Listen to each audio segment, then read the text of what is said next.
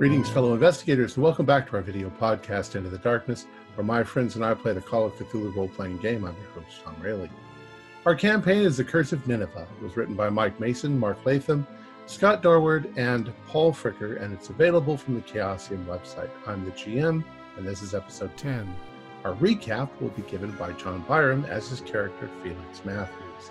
So without any further delay, let's continue our journey into the darkness. John? Thank you, Tom. It's been a busy day, taxing, and one that seems to have provided only enough answers to open a plethora of new questions. We finally gained a bit of traction in this investigation. After speaking with 3 victims of destructive break-ins, we've obtained the name of a man who was dealing under the table in stolen antiquities from the British Museum. Morris Gibbons, a most average man who works as a porter for the museum. But it seems he's peddling cursed objects, and he's stirred up an angry spirit. Reports are showing up in the vicinity of the museum of attacks and injuries caused by an entity unknown, a dark mass, a ghost. We'll learn more tomorrow when we meet with Langdon and get a better idea of what's really happening in the deep recesses of the museum. Until then, we'll keep our eyes peeled.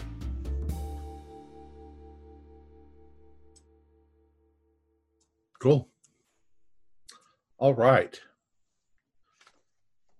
So, what is your next move? It's late evening, right? And the statue was just transferred from from Cyrus to Vadim. That's correct. Did Vadim had a bad dream? Yes. All right. So if we called it a night and we're into the next morning at this point? Yes, it's the next morning. And Vadim has had a horrible night. Almost no sleep. Are you going to all meet back at the Wentworth Club this morning? You have a meeting with Langdon later on. Yeah, I guess we should all have breakfast. Meet up for breakfast and get caught up on... Sounds agreeable. See if anything's come in the mail to the club. I'm coming in maybe a little bit more than fashionably late, looking rather haggard and which everybody knows. disheveled. Disheveled for me. I mean, it's like I tried to look like a gentleman, but it's kind of like hair's popping up a little and the color may not be entirely straight. I think at this point, Vadim, no amount of research is worth that nasty statue in your house. Well, I gained a few bits of idea of what's going on, but I don't think I can get any more from it. Yeah, not nearly enough for the torture of the dreams. So, what are your plans? You guys are discussing that amongst yourselves. Obviously, we got our date with, we got our appointment with Langdon. And while we're having breakfast, I asked a couple of guys from my staff last night if they had even heard of this Morris Gibbons. Mm-hmm. They've got a lot of history with that kind of crowd, with the possibly the underbelly of society, and they'd never even heard of the guy. Nothing. So, if anything, he wasn't in the same places that they were at the same time. So that was a complete strikeout. But so that tells me he probably does not have a record. I think what's suggested is that this is a criminality based entirely upon circumstances. Exactly. He found himself with access to things and appetites. And that being said, something else popped in my mind. And, I obviously it's starting to consume me even when I go to sleep at night. I'm thinking about this and just scenarios are running through my head. Glossop was killed by an item that was subsequently stolen. What do you guys think about the possibility that Gibbons actually killed Glossop because he happened to walk up on him while he was taking an item that he was getting ready to deliver to someone who ordered it? Well, I think it unlikely because the Naboo bust in question was so heavy that Gibbons couldn't have taken it out himself. And so it seems to be more likely, as that also occurred at the same time that the Red Turbans were killing other Naboo owners and retrieving those artifacts, that that was a case of being in the wrong place at the wrong time when they came to retrieve another Naboo for whatever insidious shrine they're building wherever. Right. I could be mistaken, but... Well, being as they haven't put that crime on anyone in particular, we could actually use that as leverage against Gibbons. That could work. Yes, the risk of going down for murder might loosen his tongue if the risk of going down for minor embezzlement doesn't. Exactly. Conceivable. Up the ante. And it's going to fit perfect with everything he does. We know he's taking things out of there. Now, did we try and look him up in the white pages or get an address for him? We did not. But I think that should be point of order. Yeah. Well, he might not have a phone. Not everybody does. We got to see if there's a way that we can find out from the museum his home address, because they have to have it. He's an employee. Or next of kin, or, there's got to be some sort of records of employment. Or a pay stub. Correct. I'd like you all to do us an idea roll. I'd like us to as well. 19. 13, which is an extreme. 41 is a regular success. Extreme. Well, those of you who have extremes have this nagging little voice ringing in your head that says something to the extent of, the problem is that if you turn in Gibbons, you turn in all of the people who have purchased things from Gibbons, which gets them in trouble, which you were supposed to avoid. Well, it depends on whether Gibbons rats or not. We are using imprisonment as the carrot on the stick. We don't have to tell the police anything. He just needs to believe he's going to go to jail. Perception over reality. There's also the question of talking about Gibbons at some point to the head of security at the museum rather than to the authorities themselves. But that's if we just want to cut Gibbons off so he stops giving tainted artifacts or selling tainted artifacts. Vadim, your researchers haven't indicated anything to you about a phantom or shadow with relationship to the cult of Naboo? No. Because my concern is we have no idea how to stop this thing from striking. Speaking of the phantom, from the last gentleman we had spoken to who said the spirit said he was earwigging him, it doesn't sound like some ancient deity or even an ancient priest, which would make sense as a protector. It sounds like some sort of parlor trick, possibly, or if you believe in magic, maybe some thug using some sort of magical spell. But I don't see an ancient, Ninevean priest speaking in Cockney. Or it's not parlor trick. It's something more. Right. I'm just saying that it doesn't strike me as an ancient spirit. It's some sort of manifestation of a modern person because of the way I forgot the gentleman's name, but described what he heard, and then the spirit pummeled him around the head and stuff. It just strikes me as a modern day person. I think I And know that, what it is. yeah. What do you think? Well, and we talked about it last night, but Oh, pondering upon it, I think I have a potential.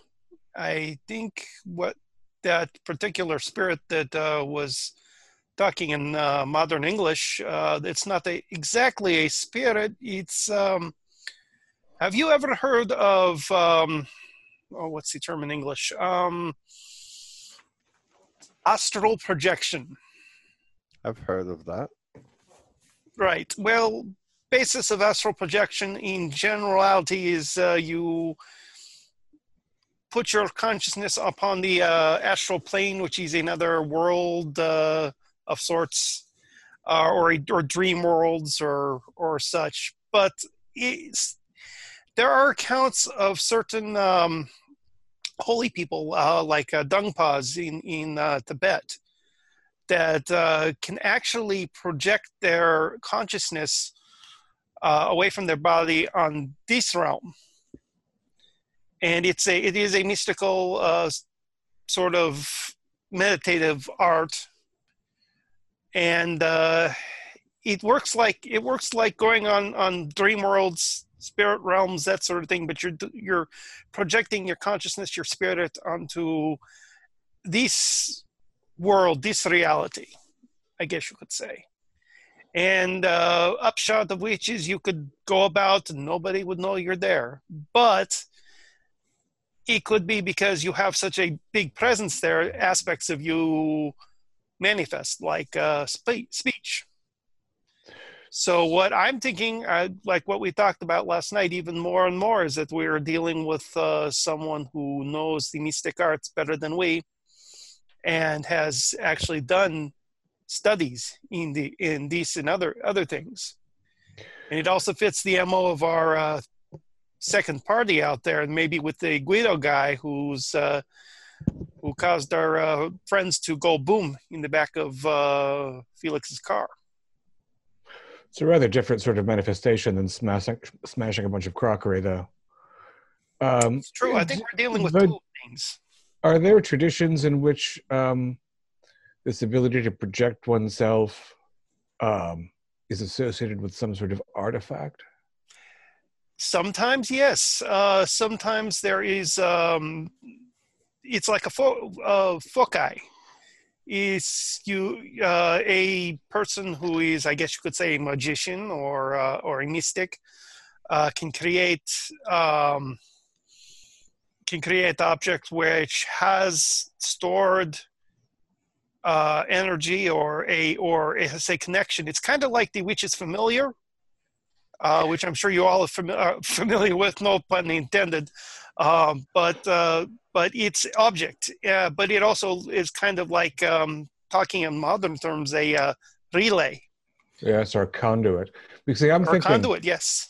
That I'm going backwards from motivation. Mm-hmm. Why smash the collections of rival collectors unless you yourself are a collector? I mean, if things aren't being stolen, and if there's the retributive behavior of the Brotherhood, but if it's something pettier, perhaps Mr. Gibbons sold something powerful to one collector, and that collector is using it to wreak havoc on others without doing much in the way of harm. Especially if Edgerton on the head. Yeah, especially if collector already knows how to do astral projection. This would increase his ability and increase his everything with what he's learned. I wonder who at the Wentworth Club has purchased something from Mr. Gibbons. It's quite possible that quite a few people have, which would be interesting, because I don't think this. I'll get back with you on that. I have some thoughts. Don't forget that scrawled message on the wall that said, I believe, "Set me free." Was it? I think that's something else. I think we're dealing with two different spiritual entities. One is the mystic that is astral projecting, and the other is this phantom from the cursed objects.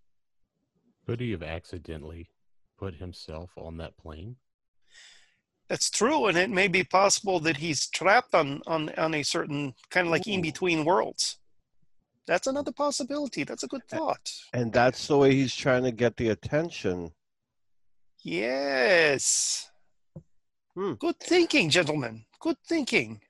Perhaps. It also, I can imagine that if he is unintentionally made himself occupy some sphere other than the normal, that it's affecting his mind.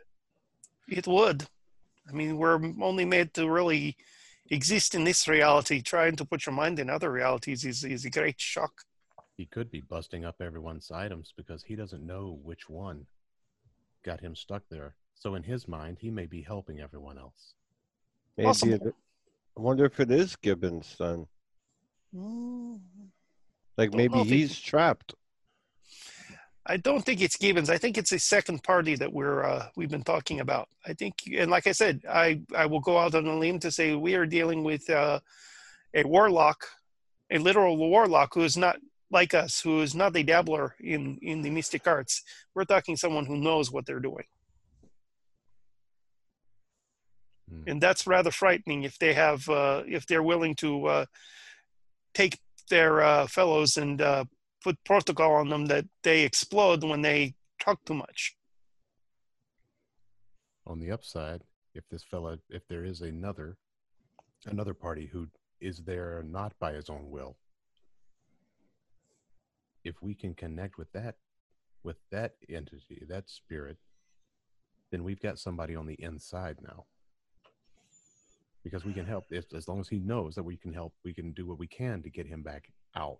Then at least we have somebody that's already on the inside. The inside of the outside. Exactly. Well, that could also be the reason why this second party is going about, is because the obvious observers have been found, and they are using this to continue to observe, but in a very clandestine way. Well, if that's not the case, if it turns out that that's not the case, let's remember this, because this is one hell of a story, gentlemen. One hell of a story. Agreed. What time is our appointment with Langdon? Langdon. We'll say 10 a.m. Vadim? Coffee? Get coffee.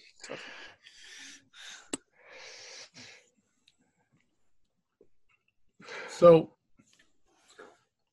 unless you want to talk about something else, we can move ahead to the museum. I think we're... Go ahead. No, I think that's... We're all, none of us have slept reliably for the last few months, so... Right. So you walk up the steps of the British Museum, and you talk to the receptionist, and she says, do you know where his office is? And obviously you don't. So she has an assistant take you to Mr. Langdon's office. And once again, you go through a side door. You're in those, the offices, there's hallways, there's offices, and there are big stairs leading downstairs. There's also a lift. I mean, it's not completely barbaric building. So you come to his door and you knock, and the door opens, and he's there, and he says, gentlemen, come inside. Please have a seat. Can we get you coffee or anything like that? I'll have a coffee, and I'm sure Vadim would like one too, please. All right. Very much so. Thank you. So he has his assistant fetch coffee and stuff like that. And he says, gentlemen, you kind of perplexed me. You came in months ago. asking questions and looking for things. You mentioned something about possible black market involvement in things. What are you here to tell me or ask me? Well, the first thing that I'd really like to ask you about is the amount of injuries and accidents you've had as of late with your employees. Yes, that is strange. I'm not exactly sure how I can explain it. Of course, accidents happen all the time, but these seem rather specific. Our corporate lawyer, Mr. Baldwin Cooper, was attacked. Mr. Alfie McLaughlin was a porter here. Well, he is a porter here. He's in the hospital. He was attacked. Both men claim that they don't know what attacked them. And I'm sure that other employees have some similar stories. See, there's long been a rumor, more than a rumor, this is an old building. And whenever you get these old buildings, especially like a museum, people think they're haunted.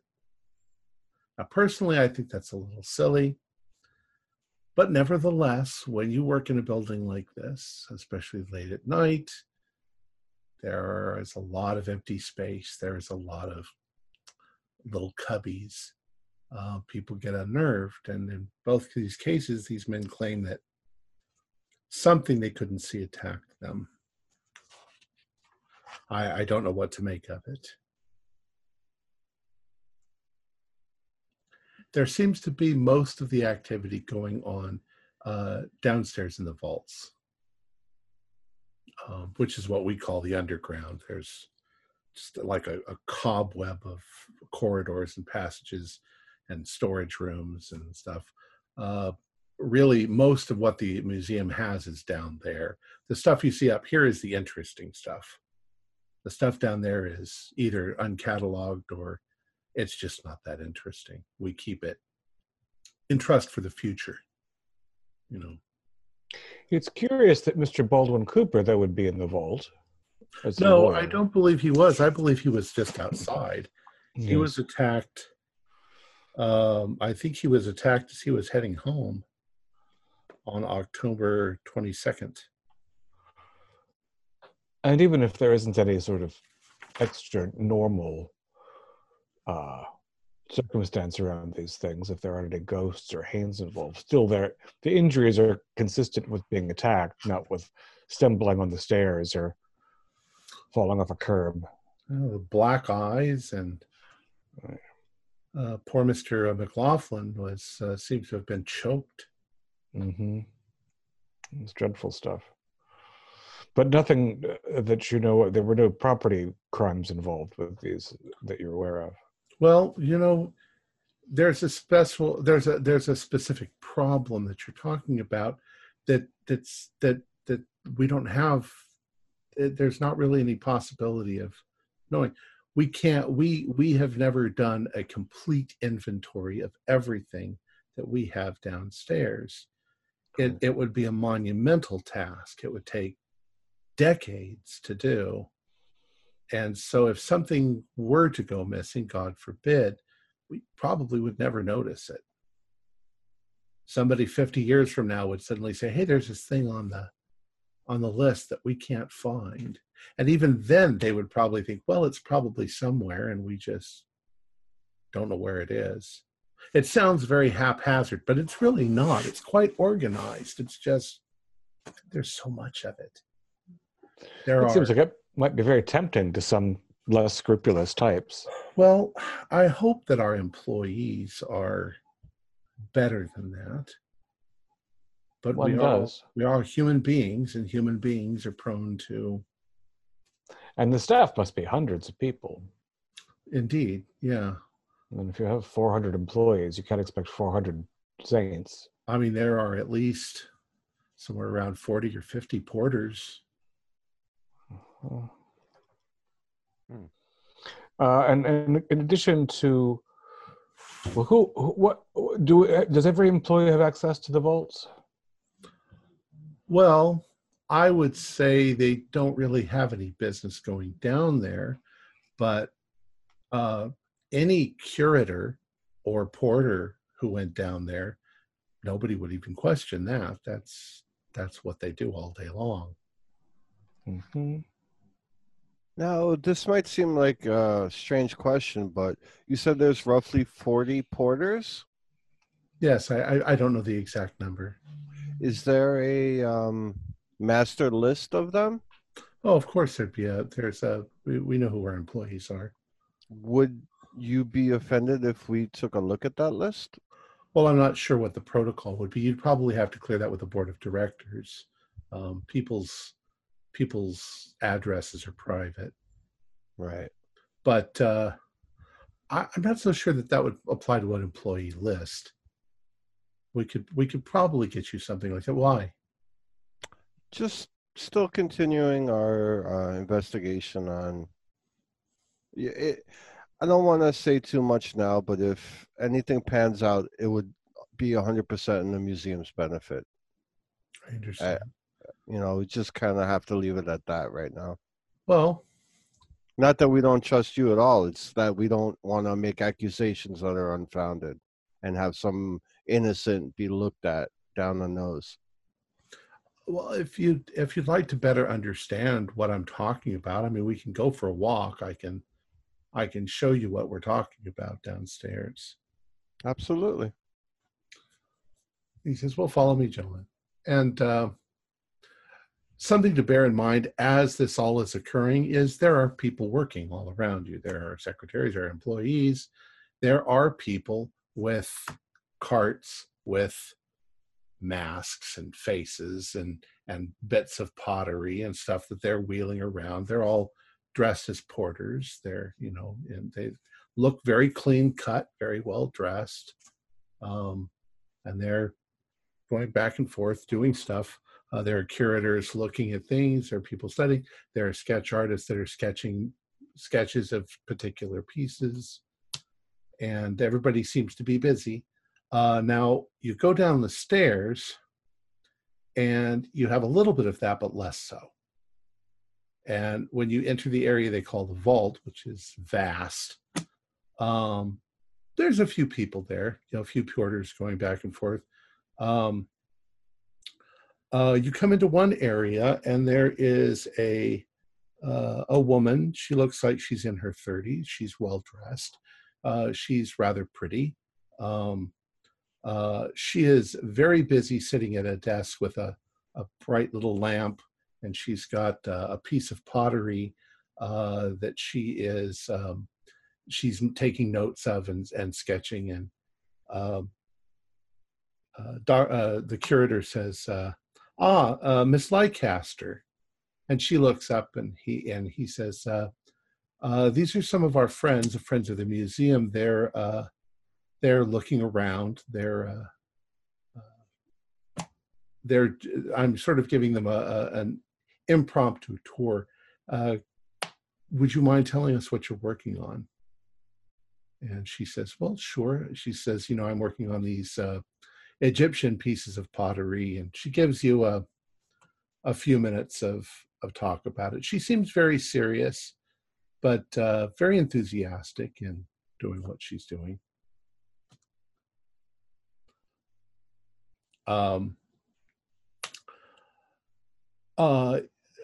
He also runs across the security guard, one of the security guards, Mr. Yates, the head of security. And he says, these gentlemen are investigating certain disturbances going on here. I have an appointment in about 20 minutes. They have permission to be looking around. All right. So, gentlemen, I'll leave you if you want to. If you need help getting back out, which if you find the main corridor and go that way, you'll hit the stairs. Very good. Thank you for your time, Mr. Langdon, as always. How's the new Assyrian show coming along? He stops in his tracks and he turns back and he goes, "How do you know about that? That's supposed to be a secret." We accidentally bumped into it as a work in process when we were here in the summer. Can I ask who spilled the beans? We are nosy Parkers, you know, Mr. Langdon. Well, it doesn't matter. Yes, it's coming along we're very excited. We have some remarkable pieces that we're going to put on display. We're all very excited about it. Yes. I have a keen interest in that area, so I'm looking very much forward to it. And we'll keep, Mum, of course. Well, Miss Leicester there, she's worked on cataloging a number of the artifacts. You can talk to her. She can tell you a little bit about it. But please, it's a secret. We're not releasing this to the public just yet. So you guys are very good investigators if you manage to get that out of somebody. Thank you, Mr. Langdon. Gentlemen, do you want to have two people talk to Leicester and two to Mr. Yates? Sure. And do we want to hint to Mr. Yates that we think things are going missing, or is that tipping our hand too hard? Well, I'd hate to get him riled up to where he's starting to look at everything much closer, or even worse, find out that he's a part of it as well. Because then we'll be completely shut out. Well, from the looks of this place, I don't think Gibbons would need a co-conspirator. No. It's pretty wide open. But all right, I'm gonna try Leicester. Anyone want to join me? Yeah. Yeah, go ahead, Cyrus. I mean, it's not unusual at this point for you all to stick together as a group. That's what he said. You're looking around. So Okay. all right. So she's there, and she's like, it's a lot of stuff, isn't it? It's quite remarkable and overwhelming. So you do Egyptian and Assyrian? Yes, I pretty much do whatever needs to be done. I have a special interest in the Egyptian, but the Assyrian's fascinating too. Quite. Do you read any cuneiform? Somewhat. Not very good at it. It's a deuced tricky business, after all. I'm more of a cataloger and administrator than a linguist. Mm-hmm. Did you know our unfortunate friend Mr. Glossop then? Oh, that was a terrible loss. Yes, he was a wonderful man. That's what I understand. We had a friend in common. Does it make you nervous at all that he could succumb to violence like that right in the museum grounds? Well, that is upsetting. Yes, I think that they've increased security somewhat since then. So. But it seems also to me that it was so random that somebody broke in, and he just happened to be there. Yes, I mean, in a place this vast, he could have been just 2 rooms away, and they could have done their evil deed unseen. Correct. It would have also, despite what's a man's life worth, no object in this place is so priceless that a man's life is worth losing over it. He should have just let them take what they wanted. Well, do you think he engaged in unreasonable heroics, or do you just think that they were ruthless? Oh, I think from what I heard, he tried to fight them off. Oh. And that's probably what got him killed. Yes, I agree that there's not an object in here, no matter how priceless, it's worth a man's life. But of course, there are people who would disagree with us. There are disreputable people. Hopefully none of them ever come to the museum. So, Miss Leicester, do you know anyone, right just offhand, that may be fluent in the cuneiform? Well, I mean, the whole collection is Mr. Thompson's collection. It's not entirely, but he's one of the main contributors to the collection. I'm sure he knows cuneiform. Yeah, there's quite a few curators who would at least be able to get by passably better than I would. Right. I just find it so fascinating because you don't know if maybe that's some of the finest writings of all time, or if it's just somebody's grocery list. Oh, well, actually, I can pretty much tell you, because the things that we've run across most commonly are exactly that: shopping lists and receipts. And she sort of walks over to a table and she says, for instance, this here is a receipt for fruit and stuff like this. And she says, I see these same symbols over and over and over again. So I pretty much know what it is. Have there been any that stood out that came through where, maybe it was more than just someone buying apricots? Well, she smiles and she says, well, that's sort of our job. Part of what we're doing here is sifting the chaff from the wheat, so to speak. We're finding the ones that are worth showing to people, and not getting rid of, but separating them out from the ones that are just nonsense or unimportant. They're all important, every single one, but right, not worth showing. The ones that you're showing, are they already upstairs on the show floor, or are they all they're usually in the hands of curators by now, and they're being restored, they're being cleaned and carefully. I'm of course not in charge of the displays or anything like that. Right. It passes from hand to hand. And when it passes from hand to hand, is there a lot of tedious paperwork involved? Say, if you wanted to send up a promising piece, would you give it to a porter with a bill of lading or a piece of paper to be stamped and filed somewhere? It's a little less formal than that. It's basically a curator will request a certain piece. The porters will come down, they'll find it. Obviously, they're finding something that the curators already know exists, so they'll know what its catalog number and where it is and everything. And then they'll just bring it to them as requested. The most that would happen there is the curator would have probably logged that he was going to be working on a particular piece or examining it. And I don't think that there's, it's not any more rigid than that. Did you know that? Perhaps it should be. And then you got to do all the paperwork, which just becomes another problem of organization. Correct. Did you happen to know the poor porter who was assaulted? Alfie. Oh.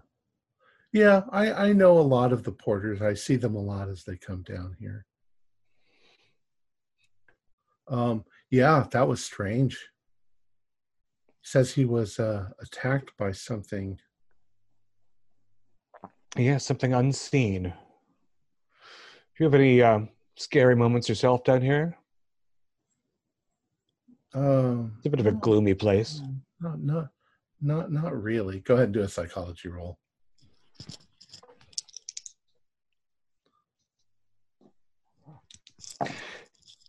No. It would have been a miracle if I'd made it. Base skill.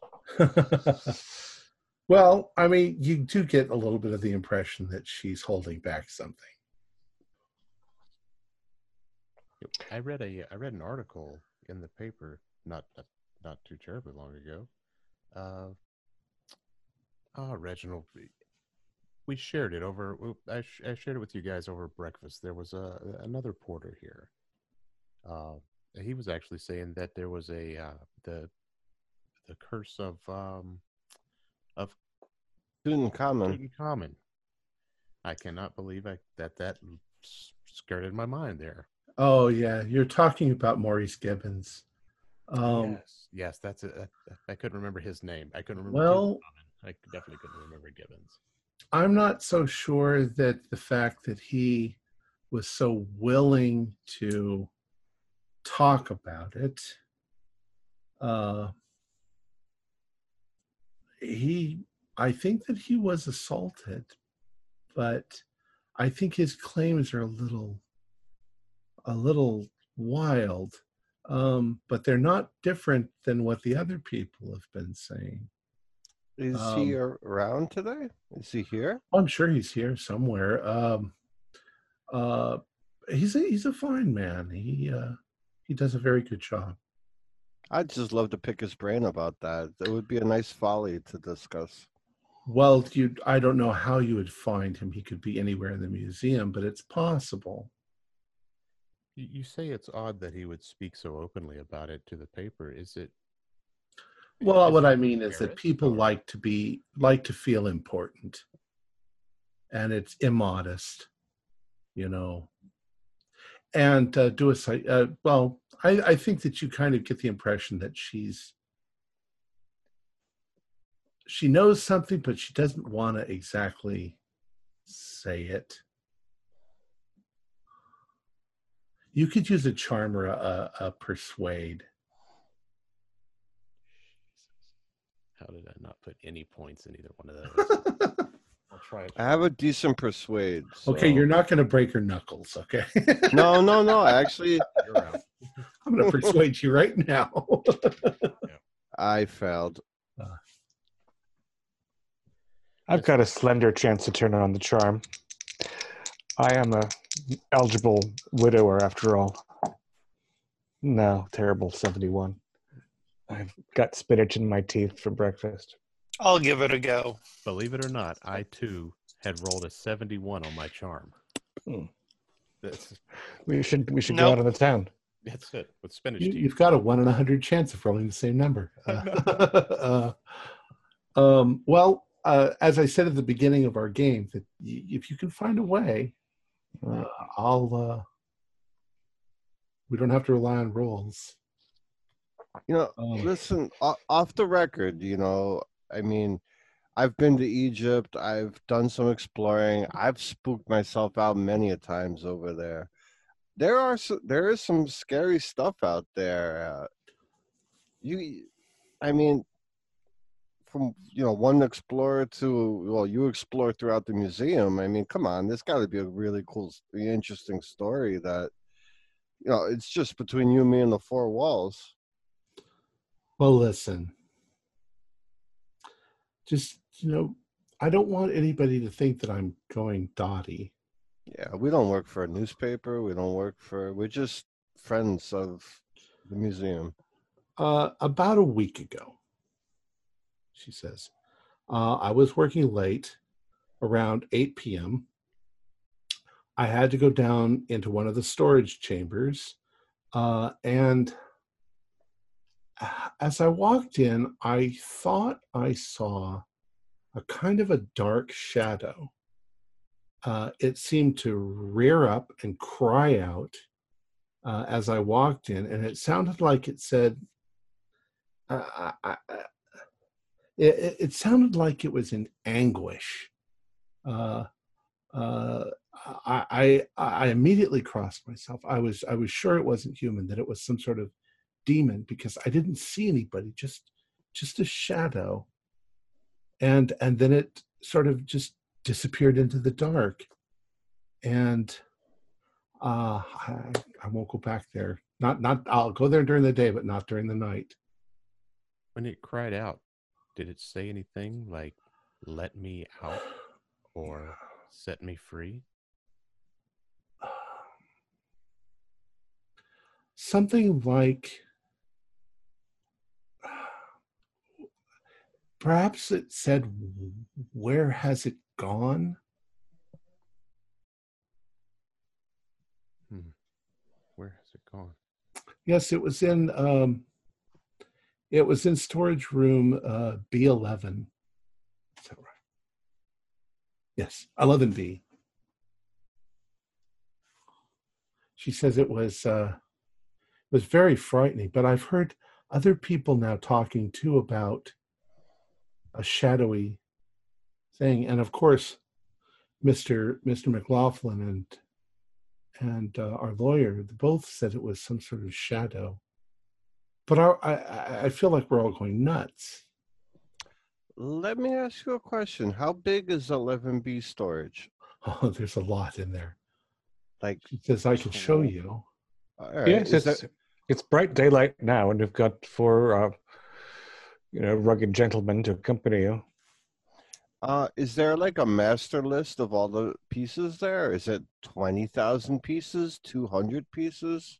Uh, I don't think so. I think that's one of the rooms that we're cataloging.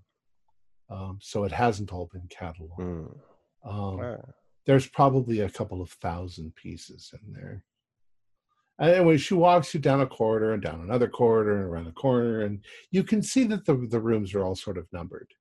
And you get to the 11th corridor and you go to room B, and it's a fairly large room. I'd say maybe 50 foot by 50 foot. And there are tables with lots and lots of cuneiform things, and there's a few statues, and there's like a big stone chest, and there's all sorts of things that are in the room. Is it racks of wooden shelves? They're tables. Tables. Yeah.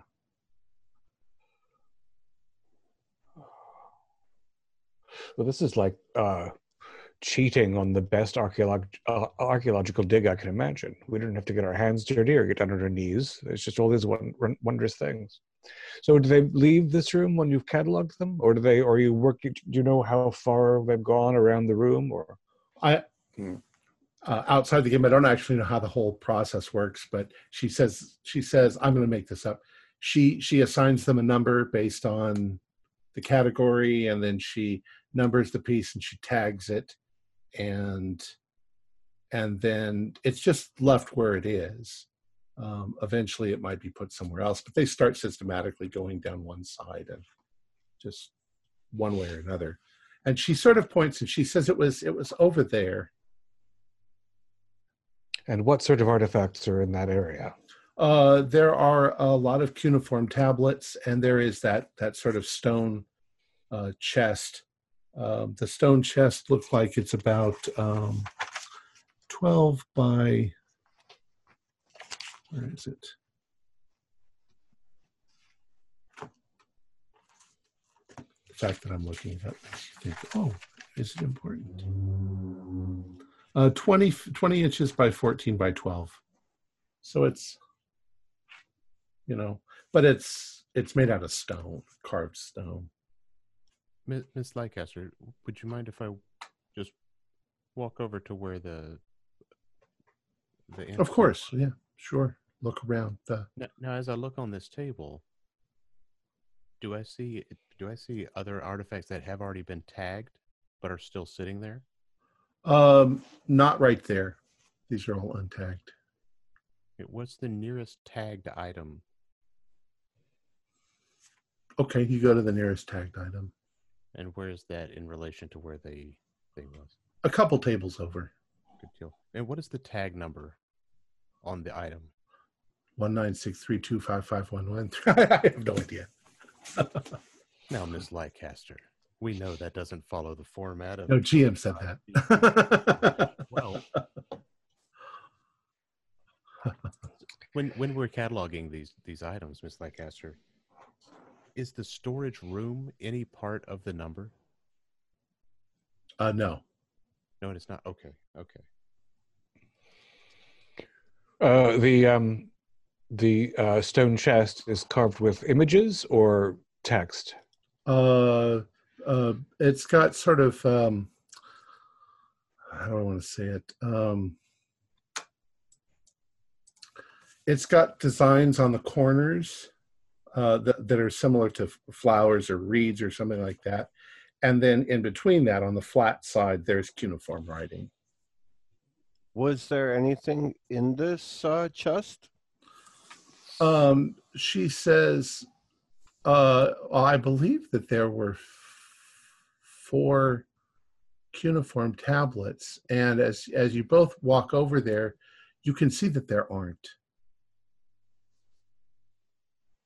As an aside, I just look at them and smile. I must assume everybody knows that. And she says that's strange. there should be 4 cuneiform tablets. That were within this chest, or just found alongside it? Yes. I heard you speaking earlier about Mr. Thompson, and you know that most of this stuff here is from a more recent dig. Correct. Yes, we do. Yes. I seem to recall, and she goes over and she has kind of a clipboard with some numbers on it, and she's like, this piece was actually cataloged. It didn't get assigned a number, but it's described as a chest with 4 cuneiform tablets inside. So I don't know what's happened to the tablets. Perhaps they've been taken somewhere. Yes, perhaps they were cataloged separately and they've gone upstairs. Maybe there was something more interesting than a bill of lading on them. It's possible. Honestly, Miss Leicester, we won't probably be asking Mr. Thompson himself. We and he had a bit of misunderstanding earlier this year and are on terrible terms. That's unfortunate. He can be a rather... great man, all that. Not always modest. Indeed. Is there a sort of incident report that you should put in about something like this? Yes, it probably should. But once again, they could just be misplaced or something like that. But she says I should probably report that they're not here. If you'll excuse me for a moment, and she walks over. It's Miss Thompson. Before you go, I have a question. Lancaster. Miss Leicester, I have a question for you, if I may. Does Mr. Thompson bring in any outside experts in Assyrian artifacts, like perhaps from the local universities, collaborators that he discusses with? I'm sure he has connections. But is there anyone that you would know offhand, like perhaps a gentleman that regularly comes down here to help out with things or look through artifacts and such? No, it's not really what I do, so I don't. Okay, so nobody familiar who's not tied in with the museum or Mr. Thompson. No, but you might ask. You might ask her, Mr. Langdon. He might know somebody like that. Very well. I thank you very much, man. In fact, Mr. Langdon himself might be able to help with that. Very good. Tom, when she goes to leave, does she take that list with her, or does she put it down? She puts it back where it was, okay, which was hanging on the wall on a thing. But she also goes to get a form because she does want to inquire about the missing tablets. Does she leave the room to do that? Actually, yes, she does. She leaves the room. She says she'll be back in a few minutes. Right. I'd very much like to get a rubbing of the cuneiform on the front of this chest, because we have 3, I think, destroyed cuneiform tablets that we know of, and 4 that are missing. And they might have an unusual character. Well, I don't know that you have anything to do a rubbing, but this is what it looks like. It's a lot of text to translate in a hurry. Oh, I know what that's. I'm kidding. I'm pulling out my thing and jotting down as much as I can. Who has cuneiform? Reginald has Akkadian. Yeah. Yeah. I want to take a look at that clipboard. Yeah, I'm gonna, I'm certainly gonna pocket notebook. I'm gonna start copying as much of this down as I can. I mean, I'm not touching it, so I don't have to worry about her coming back and finding me. I'll start at the halfway mark there. You get the upper part. Well, if you have a pocket notebook and a pencil, you can do a rubbing. Oh, true enough. That too. Did you do an Acadian roll? No. So 31. 42. Is this worth spending luck on? Mm, Do you want to spend luck on it? if you can get a rubbing, you could read it later.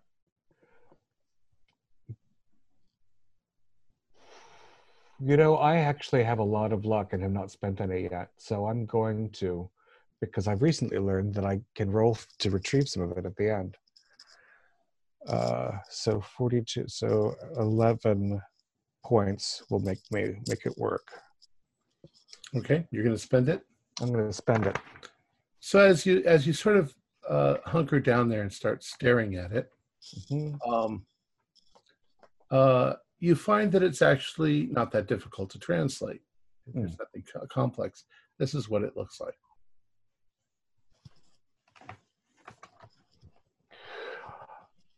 A dire warning for all who would experiment with the powers of the blackest night. Contained within are 4. 2 apiece convey the secrets of rituals no mortal should perform. Leave these scripts untouched to rot in dust until the seas consume the mountains and the stars turn black. 2 within cause the darkness within a man's soul to be cast without. As a cursed shadow he would walk unseen, cloaked in night and wrapped in doom. Perform the ritual of the walking shadow at your peril, lest darkness consume you for all eternity. The curse shall only be broken with the sanctifying ritual. Held on to further, the rite described. On them the shadow is diminished. Through rite of blood and light, delay not, lest madness and heart's cruelty conspire to affix. Beware.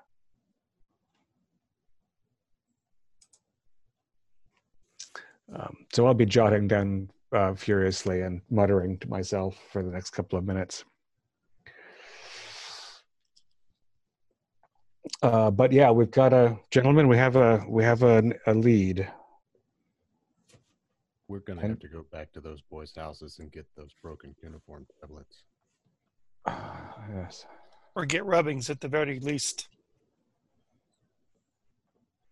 So she eventually comes back, and she's like, well, I think that I should do a little bit of investigation here myself and see if anything else is missing from the room. I'll have to put that on my roster. But well, sorry to have added to your workload, but I think it's quite interesting. I hope that uncovering this loss will help you uncover whatever else odd is going on about this place. Well, I hope I'm not wasting my time. I hope it doesn't just turn out to be that some doctor grabbed those and he's translating them, whatever. They're sitting on a table nearby with a newspaper on top of them. Exactly. So anyways, at this point, you guys wander around a little bit more, and you don't really see that much that's that interesting.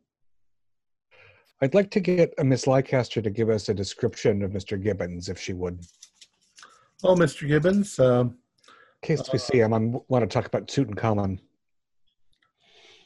He's a museum porter, age 41. Nothing in particular, dark hair. Of course, has a black eye. Right.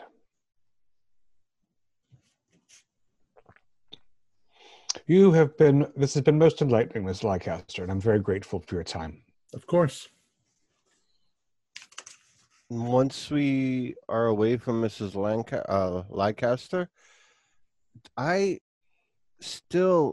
it's stuck in my head. I think Gibbons is the one who. When's the last time Gibbons was seen? When he did that article? When we talked to the newspaper, how long ago was that? Newspaper article was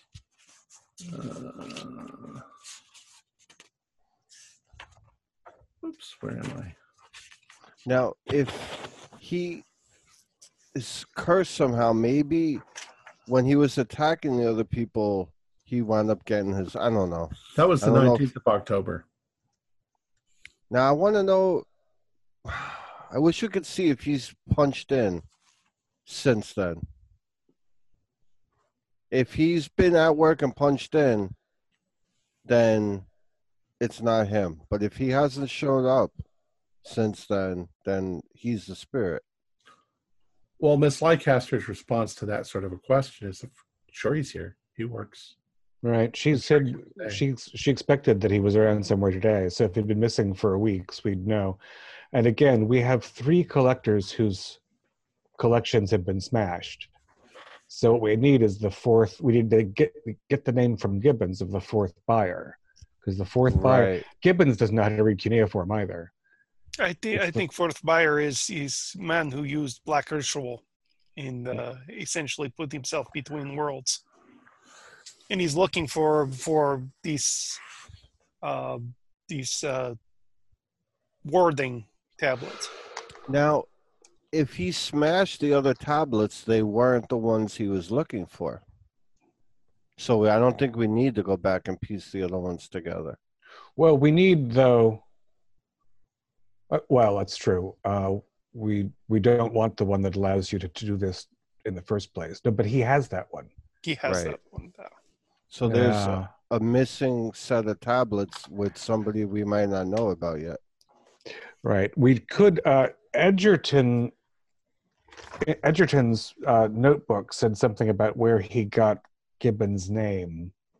So that might be a lead if we didn't already know that name. No, he said that he got it from the man baby. Right. Smiley? Matthew Smiley. Yeah. Right. So we've got, yeah. I mean, it's also not clear. It's the shadow, and I guess we've gone upstairs and we're in the regular halls of the museum now, talking quietly amongst ourselves.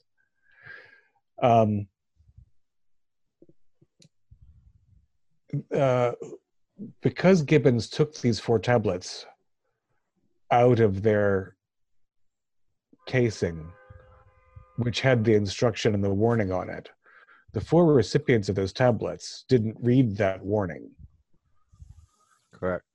So, the spirit doesn't know what he's looking for necessarily, doesn't know their relationship to the other 3. I'll have to, and of course I'm passing the notebook around and we're trying to figure this out. I'm not even sure if I understand.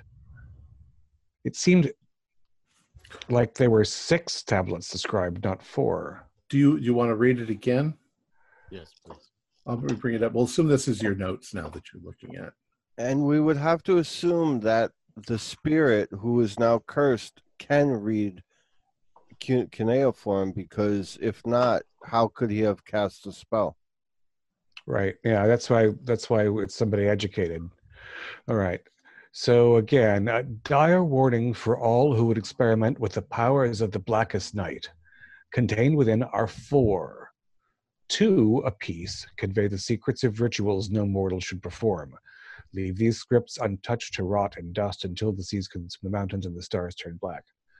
2 within cause the darkness within a man's soul to be cast without.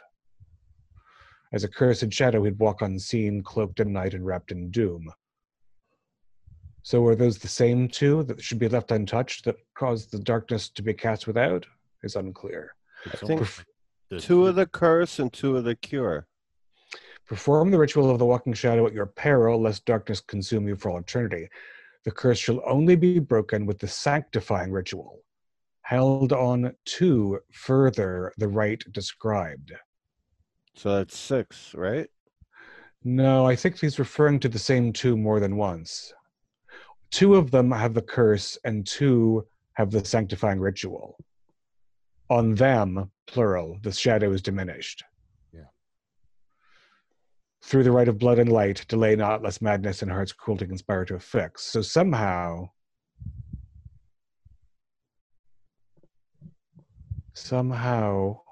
even though we know of the location, perhaps of 3, none of them have satisfied the shadow yet.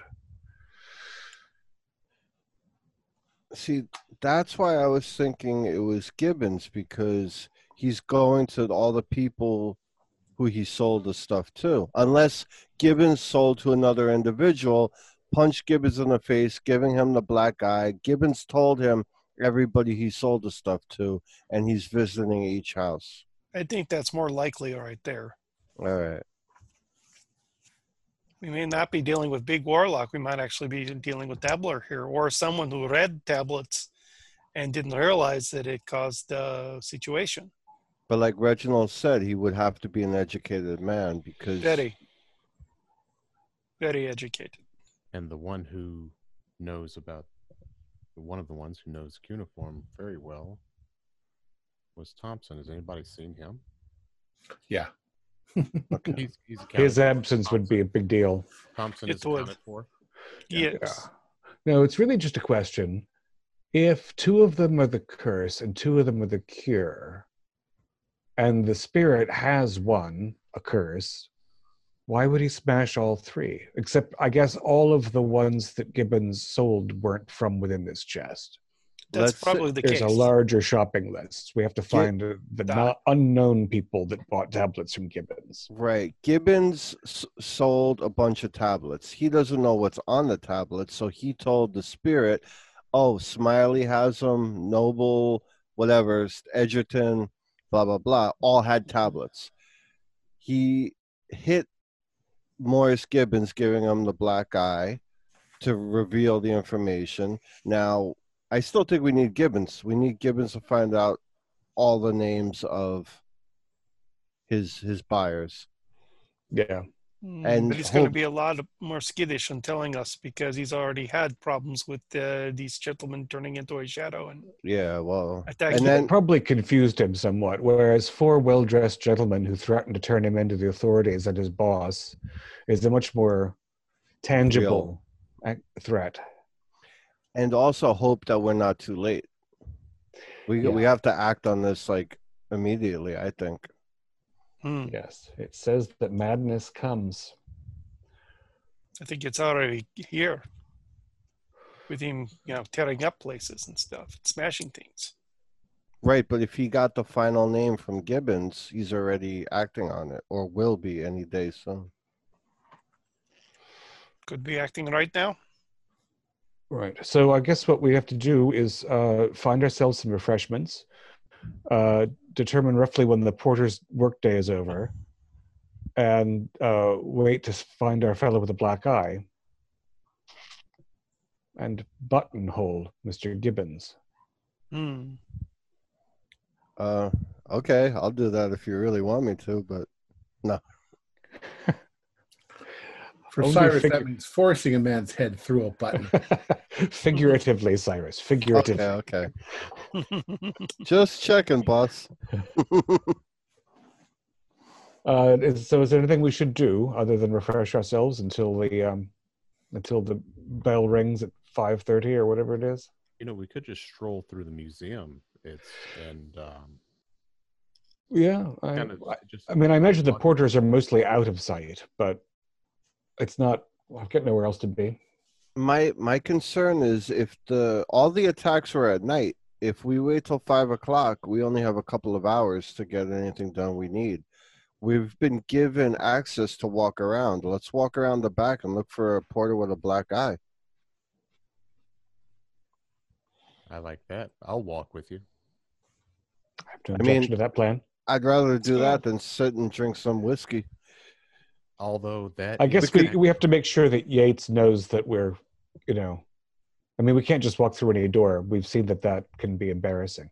Right, and we Big could true. just claim ignorance. I mean, I'm sorry, we were told we could walk around.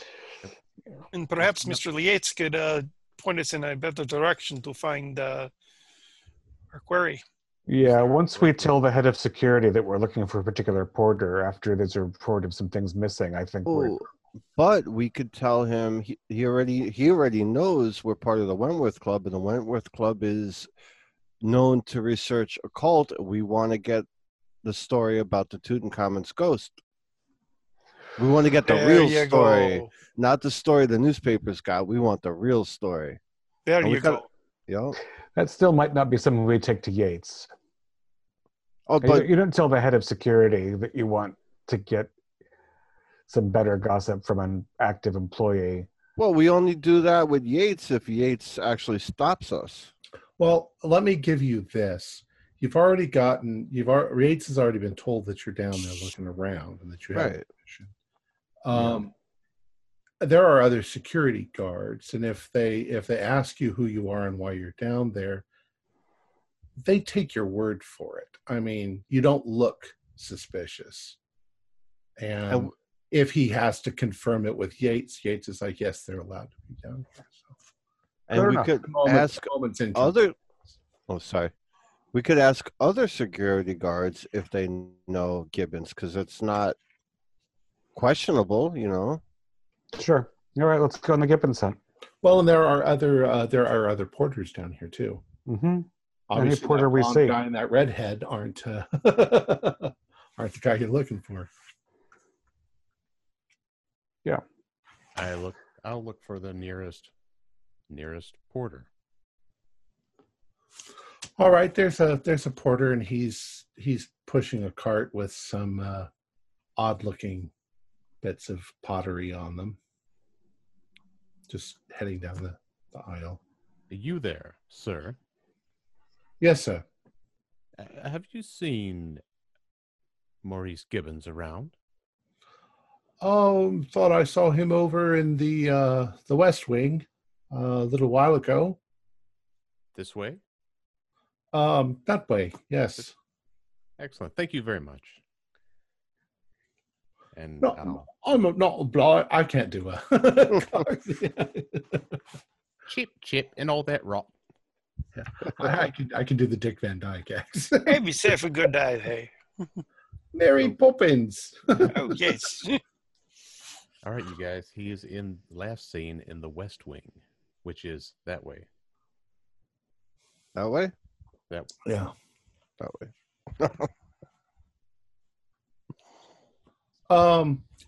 All right. So you guys are walking around. You pass a few other people. Did you want to talk to anybody else, or do you want to?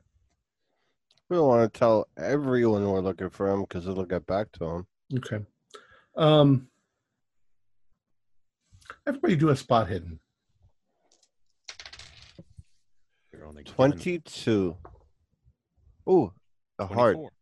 Exactly a heart. Regular. Hard. All right. You guys are just sort of nonchalantly walking in that direction, and a ways ahead of you, a couple corridors farther on ahead of you, you notice a man cross, going from one side to the other, also wheeling a cart. But as he does, he sort of glances in your direction, and when he sees you, his eyes go wide, and he goes faster, and he just immediately disappears out of sight. I'm going right for him then. If he's going to take off. What kind of no running? Is this are these connected rooms of hallways so that we could sort of go around him? Yeah, possibly. Let's try to let's stroll willfully and try to cut him off the pass, as they say in the old American westerns. Well, we'll see. There's a few moments of passing corridors and trying to sort of rush ahead, and you can hear his cart, making noise. And as you come around a corner, he's turned a corner, but he's coming straight at you, and he sees you and he goes, "Oh, pardon me, sirs," and he turns around quickly and starts to try to go. I launch after him. Quickly, I'm not. No, you're Gibbons. Enough. I'm sorry, says I'm very busy. You're going to be a great deal more busy, Gibbons, breaking rocks if you don't stop to talk to us. I'm sorry, sir. I have a great deal to do today. Thank you. I crack my knuckles. The nice thing about carts is it's very easy to stop them with a toe. It's true. So if we've got one on either side. So he sort of stiffens up and he says, "What's this all about?" What indeed? Why do you think you'd run away from us, Mr. Gibbons? I'm sorry, sir. I'm very busy. I'm always in a rush. I make sure to step behind him. All right, you've got him pinned. He can't go anywhere. I'm taking a moment to keep an eye out for anybody coming in around here. Gibbons, Mr. I'm Yates being the lookout. Mr. Yates does not need to know about the conversation. But if you attempt to evade us, Mr. Yates will certainly know about what's been going on here. I'm not sure I know what you're talking about, sir. Felix? You know what we're talking about, Guy. No, sir. I haven't got a clue what you're talking about. We're talking about your secondary employment as a purveyor of lost antiquities. We're talking about Mr. Smiley. We're talking about Mr. Edgerton. We know what you're up to. Oh, dear. Yes, quite. Now, we need your help immediately, and if we receive it, we will not inform upon you. It's not me, sir. It's Mr. Williams. Aha. And why should we believe that? I'm sorry, sir. It's Mr. Williams has been occasionally taking things. And does he have some hold over you that you would keep that secret and let him blame you?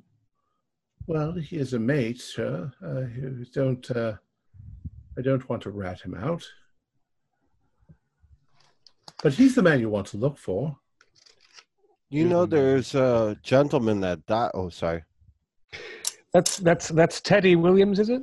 Yes, Ted Williams. How long has it been since you've seen Ted Williams?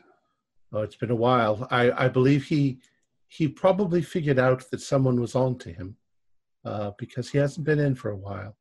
Hasn't been in for a matter of weeks, would you say? Yes, sir. I'm not quite sure, but it's been a while, yes. Mm-hmm. And when you received that black eye, Morris, was it from Mr. Williams? No, sir. It was from some dark shadow? Yes, sir. The dark shadow didn't speak to you, though? Actually, it did, sir. Didn't sound like Teddy Williams. It wanted to know where Teddy was. Ah, very interesting. Oh, that makes things a great deal more grave, gentlemen. Can I go now, sir? No. Not yet. So how did you learn about Mr. Williams' extracurricular activities?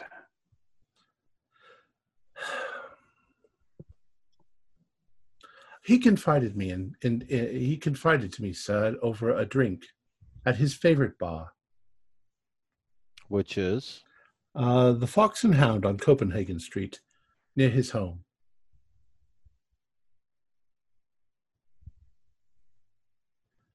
We were having a drink with his friend Bill Lancaster.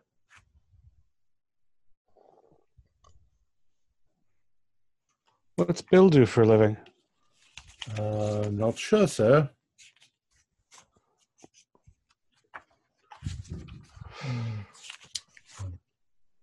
Maybe he tells.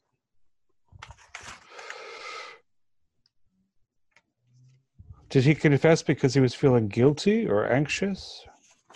He was drunk, sir. Mm-hmm. Been there.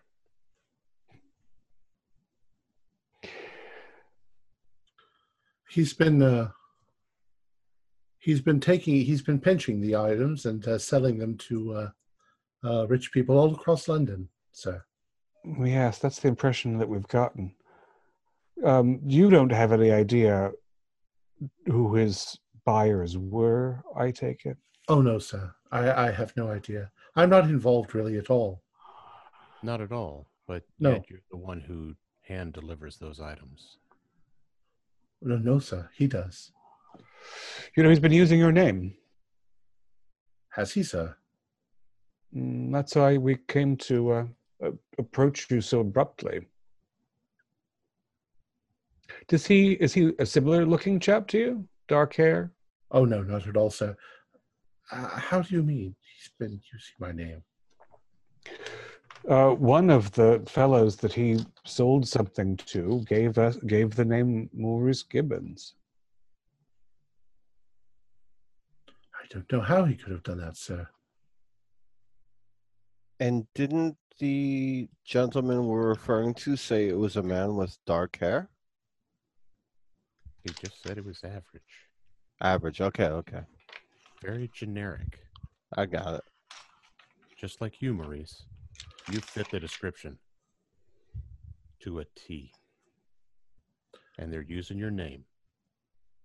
So if there's something you're not telling us or trying to cover for somebody else, why don't you cut the shit and just tell us?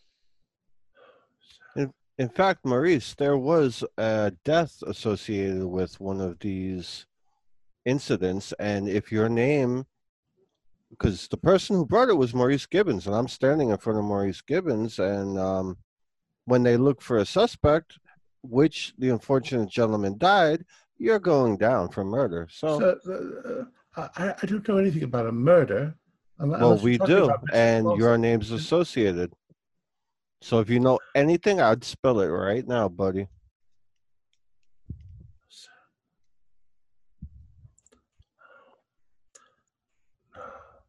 I'll admit, sir, I did have a hand in some of it. But I don't know anything about a murder, sir.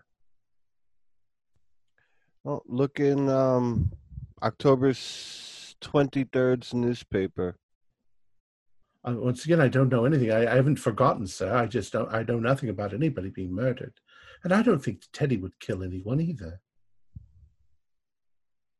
Look, times are hard. We don't make a tremendous amount of money, but I don't want to jeopardize my job.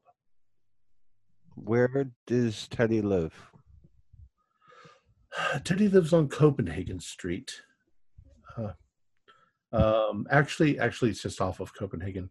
He lives at 33 Putney Street in Islington, North London. So, we procured a few items and sold them to some wealthy people who wanted to keep them. We didn't make a great deal of money, sir, but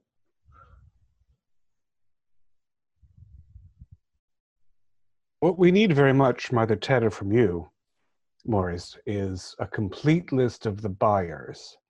You see, some of the objects you sold, unbeknownst to you, were in fact quite dangerous as well as quite valuable. Oh dear, sir. And there are going to be more deaths unless we can track down each and every one of your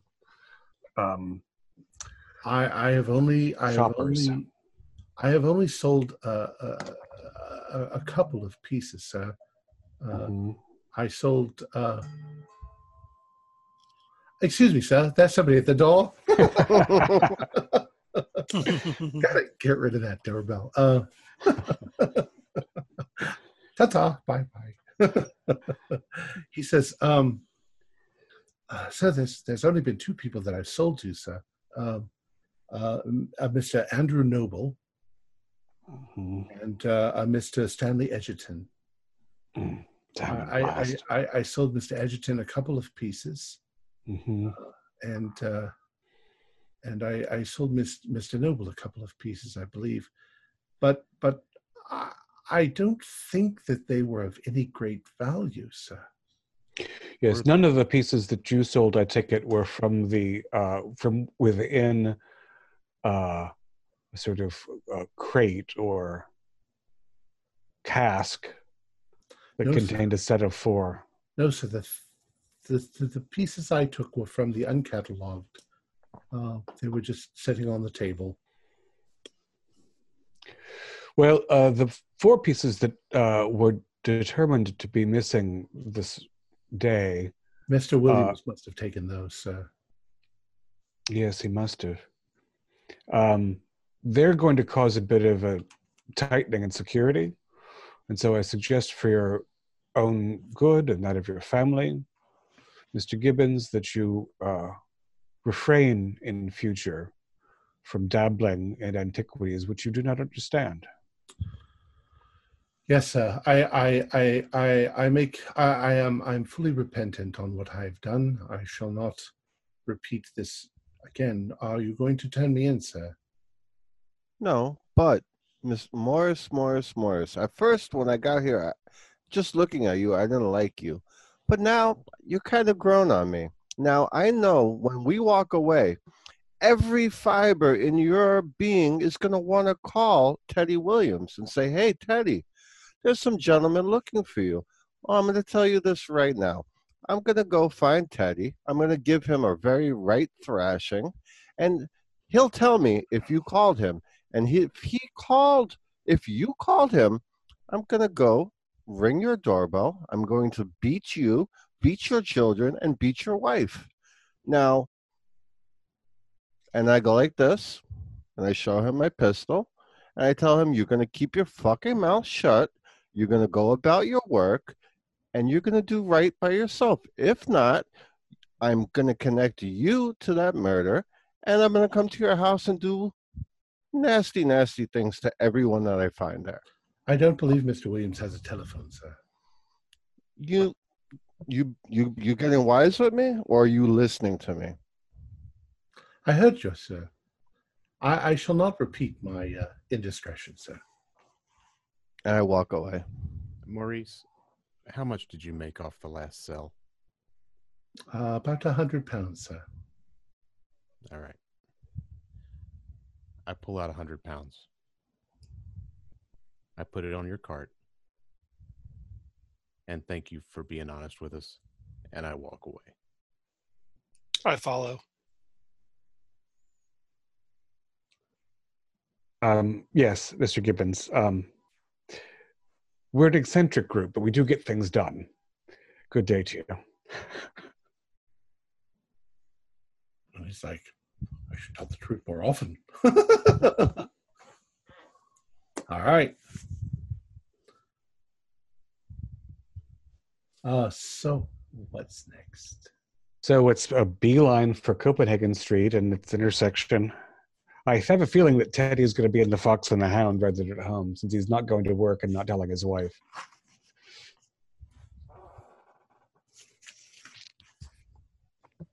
All right. Give me a moment, because I think there's a misprint. Gentlemen, since we are going into a pub situation, it might be more conducive to, when we see Teddy, to, how we say, loosen his lips through a lot more subtle means, i.e., a good beer or 10. Now I go, guys, I'd beat the crap out of him, but I wouldn't touch his wife or kids, just so you know. I know, but I'm just saying that we have a opportunity to be a little bit more subtle. Not that I have anything against what you came up with there, Cyrus. I think even if when Felix gave him the money, I still think he would do everything in his power to contact his friend. Fear of loss, and then the generous tip should keep his mouth sealed. I agree.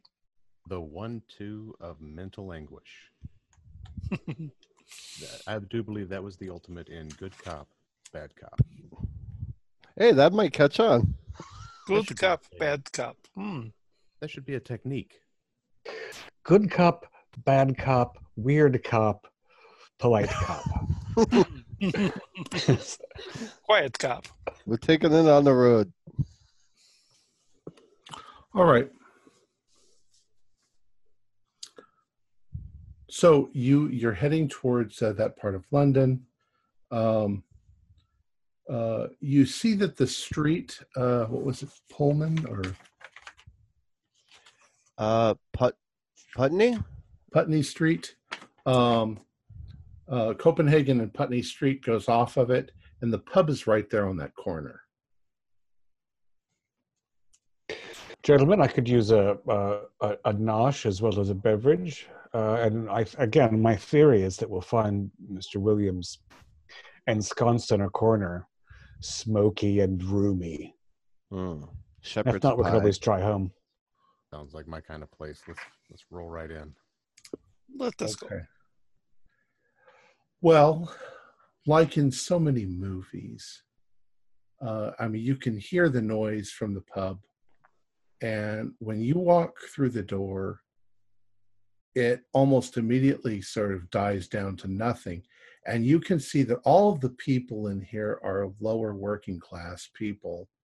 And you guys are all dressed in fairly upper class suits. So they look like at you like, who the fuck are you? And why are you in our bar? Which is where Felix comes in. Easy. I believe we're celebrating Felix. What do you think a round of the house is in order? Oh, indeed. Yes, it's worth it. It's worth it. The bartender looks you up and down, and he says,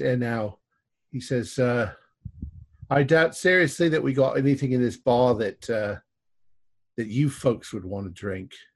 Well, let's see if I've got anything in my pocket that you might want to put in your till. And he's like, we don't want your money here. This is a family place. This is for us. We'd rather not have to deal with the likes of you posh people. So everybody here doesn't want a free drink? They all just glare at you. There's like looks of hatred in their eyes.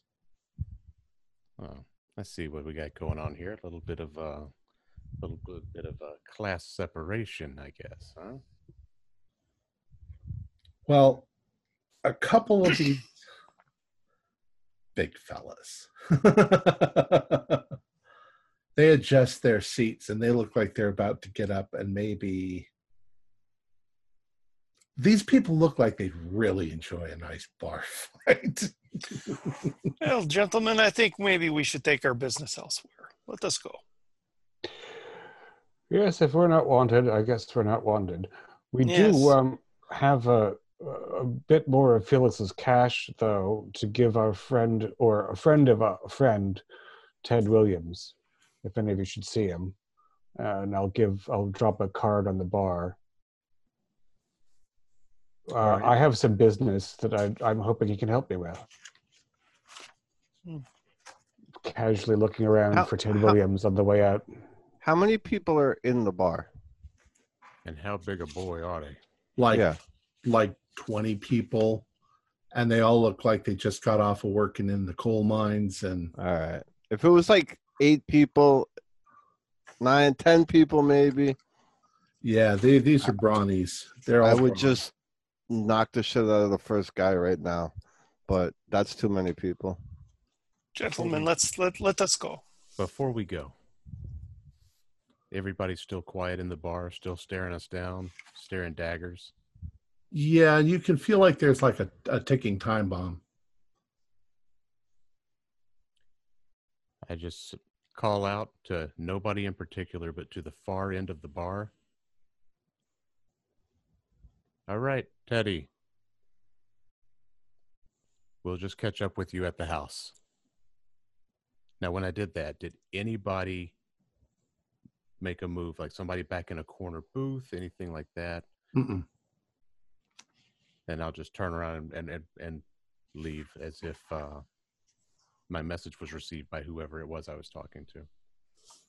All right. And then when we get outside, it was just a fish. It was just fishing to see if Teddy would say something or if we saw it. So I'm guessing that he wasn't in there.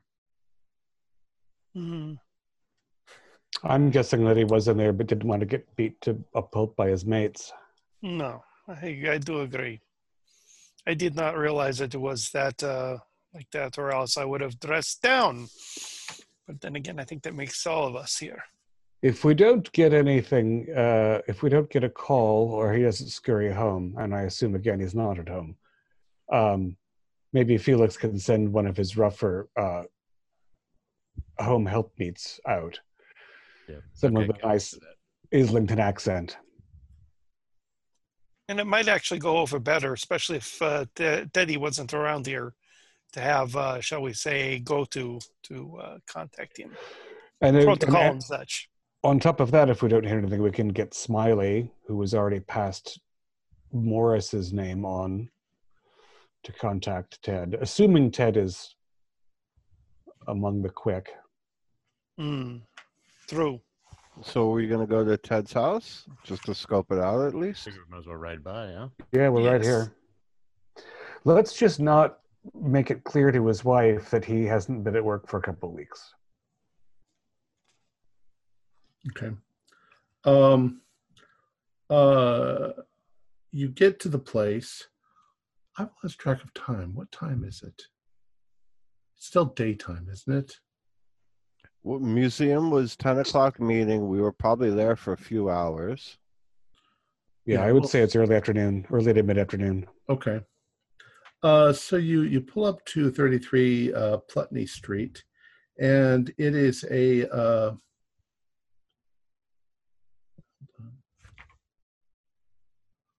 it's a small terraced house. Its front door opens right onto the street. You can see that there are faded yellowing curtains in the windows.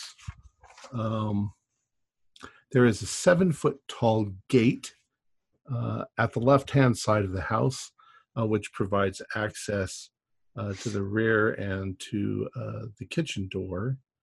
And there's a tiny overgrown garden that clearly hasn't been tended in some time. As you walk up, you also notice a rat scurrying by. It's that kind of neighborhood. What do you think Mr. Edward Williams has won a prize of some kind, and we're looking for him to tender a check? Sounds good. Got a feeling he's not going to answer this door. I do as well. But there is no answer, and you also notice that there is a pile of mail. Is there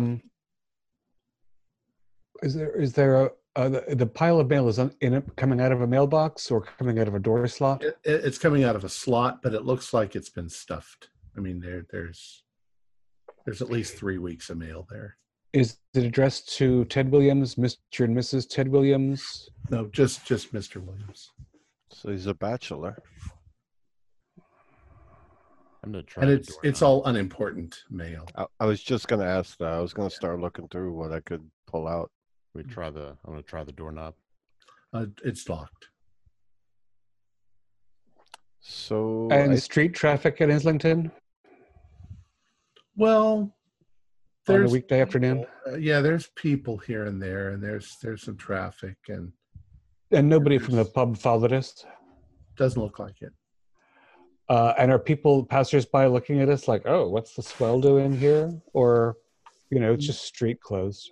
If somebody does walk by, it's casual. They just sort of go on with what they're doing. You're probably bill collectors or something. Who knows? Can I go around through that gate over to this untended garden and around the side and Sure. kind of tuck away from the street a bit? Yeah, you can do that. I'll close the gate behind me unless one of you guys want to come with. I'll come with you just in case, especially in this neighborhood. Yeah, Vadim and I will stand here and make conversation, be lookout, and if it's interesting, give us a whistle. Absolutely. All right. Is there a back door? Yeah, there's a kitchen door. And how exposed is that to heavy traffic? It's not really at all. It opens on a back alley. All right. First off, I'll check the doorknob. The easy It's part. unlocked. Cool.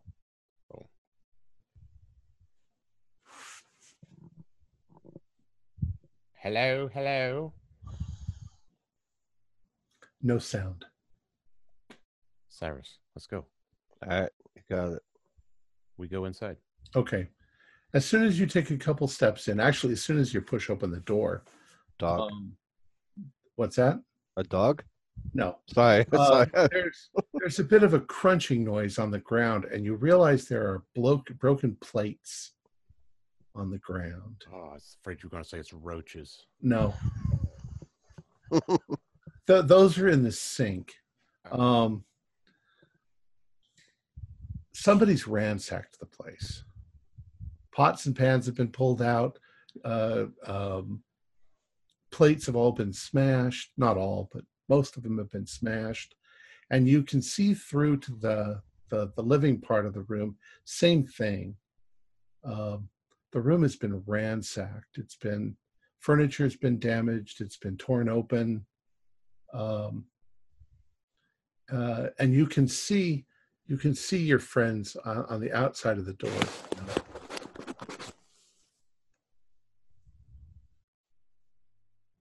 All right, you open up the door. We'll open it up and let them in. All right. I don't think we were the first ones here, guys. Bad business. Crashed it. You open up the room. You open up the door, and the others come in. And what they see is what was kind of behind you on the wall, which is this.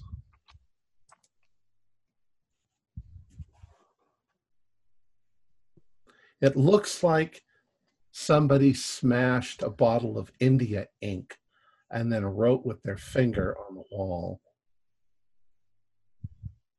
Okay, so this isn't the Shadow Man then. Nope, that's what I was thinking. I was thinking Shadow Man was client. Now, Makes sense. Bill Lancaster, is that?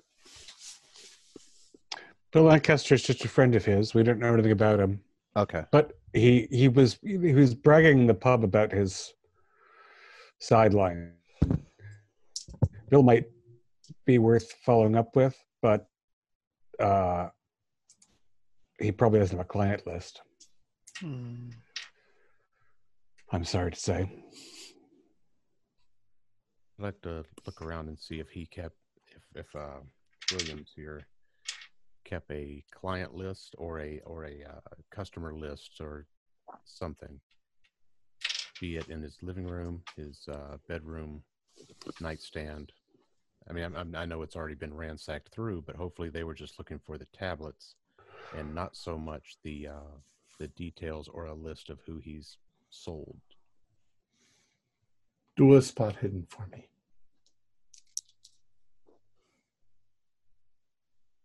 97. I'm looking around to see if there's anything that jumps up.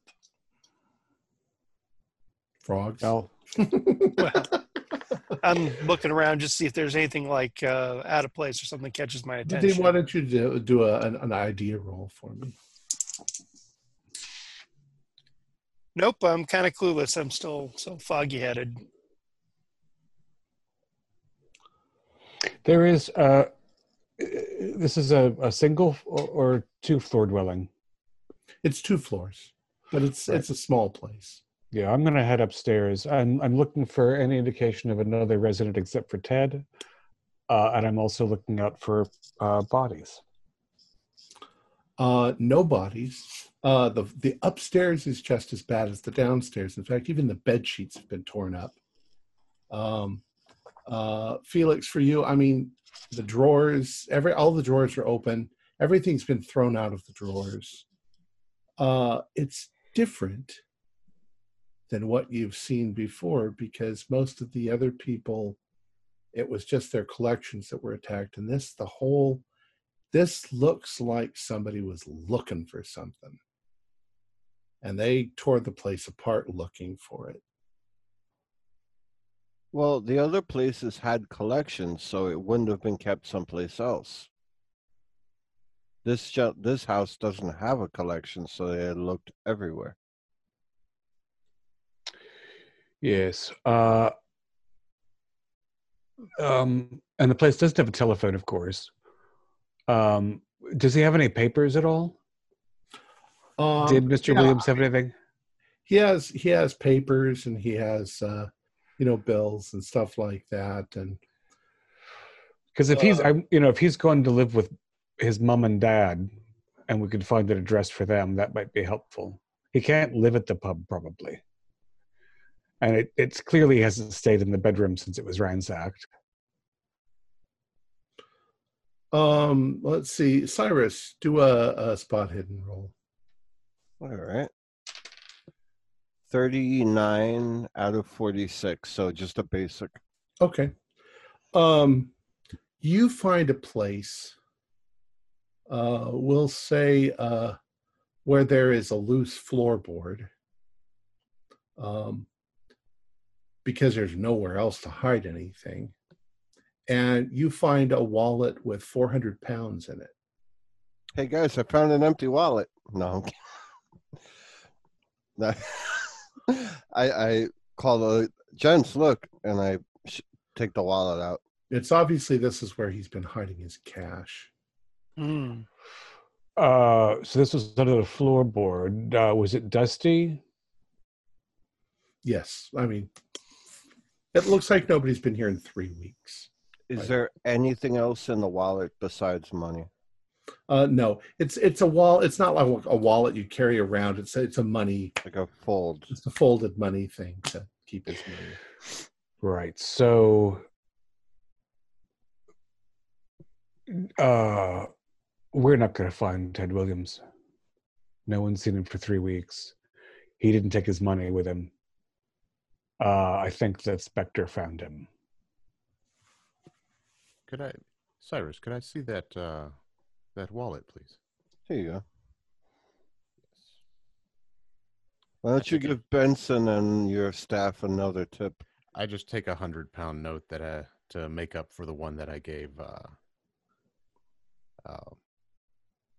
Gibbons. I think it's only fair, and I don't want to take any more. So, Oh, give my share to Benson and your staff for being ever so polite with my, Excesses? Well, technically, I didn't do anything but threaten them. But anyway, Well, we're except for getting the off. fingers. Well, yeah, but fuck them. So the ruffians at the pub have my card. If anyone there is Ted Williams or on his behalf wants to contact us. I think we should go back to the collectors, especially Babyface Smiley, and see who gave whose name to whom, because we're missing the collector that is now wandering the streets in shadow form, losing its mind. And without Teddy Williams, I don't know who can tell us. But we know that Edgerton got Gibbons' name from Smiley, so there's a chain of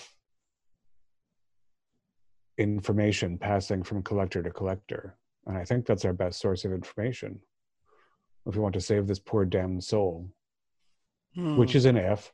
Also, in the process, we might be able to piece together the cuneiform tablets that offer the cure and figure out whose blood we're going to offer. But with some time and study, I should be able to translate those tablets if we can get them pieced together. We also have his friend to look into. Maybe Teddy went with his friend, or his friend knows where Teddy is. Well, it's true. If one of us, maybe one of Felix's lads will come back and ask about Bill Lancaster. I think that's a great idea right there, because we would not fit in with that sort of crowd. Even Felix. I dress down nicely, you guys. Oh, I do too, but yeah, we've already made a little bit of a scene there, and we don't want to really connect Bill Lancaster and us if we could have a completely unrelated inquiry. Yeah, the worst part now, in retrospect, maybe I shouldn't have thrown my hand up and waved to an invisible Teddy, being that his house has been absolutely trashed, and there's a big sign that says, "Give me the tablets" on the wall. We could just beat that. A memorable occurrence there.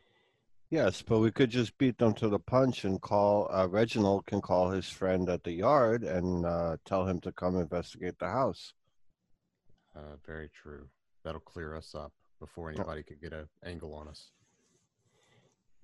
We've technically already been working with them on some stuff, so they... Yeah, this isn't a homicide, but it's a missing person. Right. And if they find him, then we have the opportunity to learn where he is. So we have the constabulary working for us. I think that's a good idea. Let's find a call box. Wipe your fingerprints off things. Well, they didn't really do that. Just take the entire wallet. True. Take the whole thing. Oh, I didn't mean that. Yeah, that's just coming with us. I meant, doorknobs. Okay.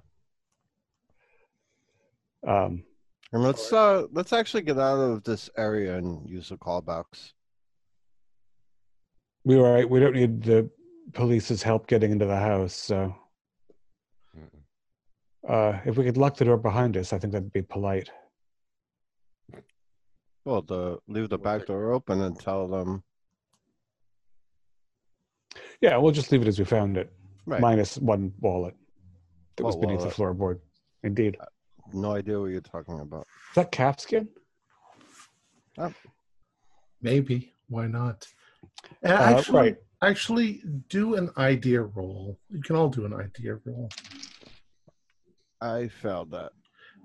Oh, I succeeded boldly, 12. So that's a it's a very Extreme. good hard.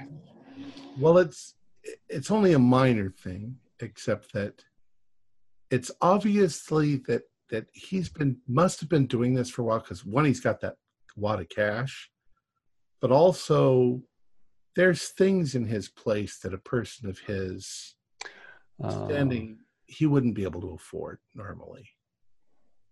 So yeah, he's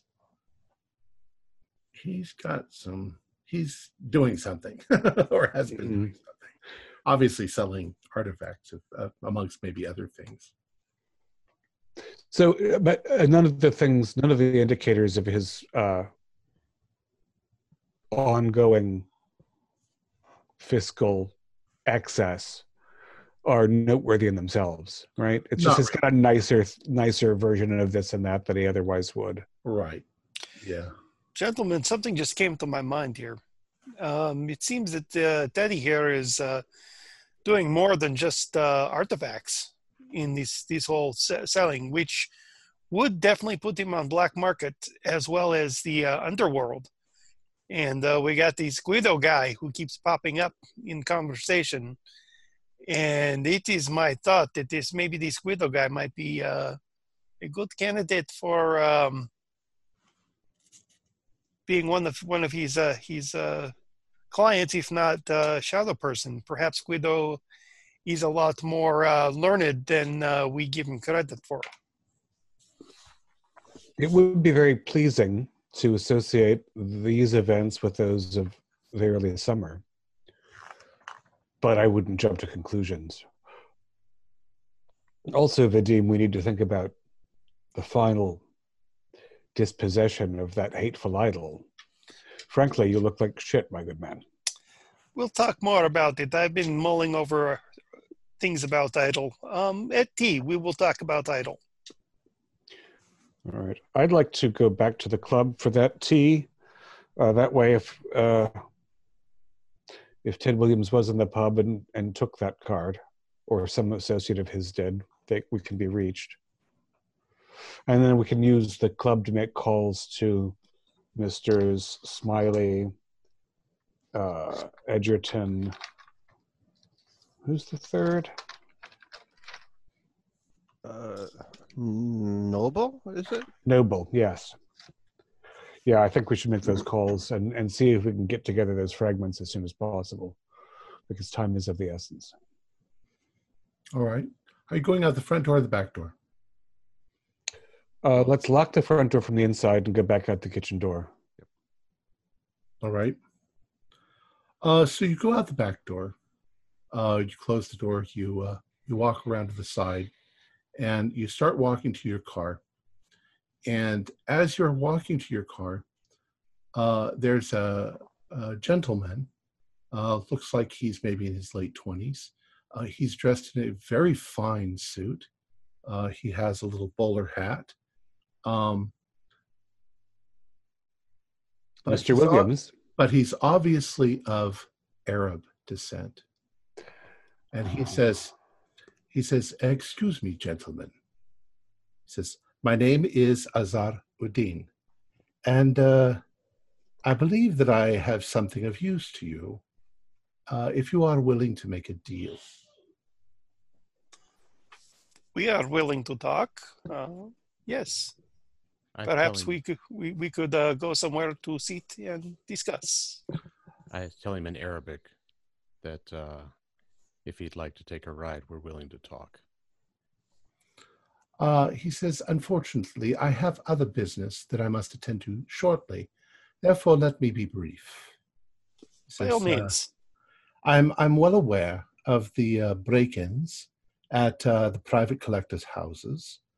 I'm aware of Mr. Noble, Mr. Smiley, and Mr. Edgerton, and that his associates are interested in resolving the situation. I would like to make you a bit of an offer. You see, the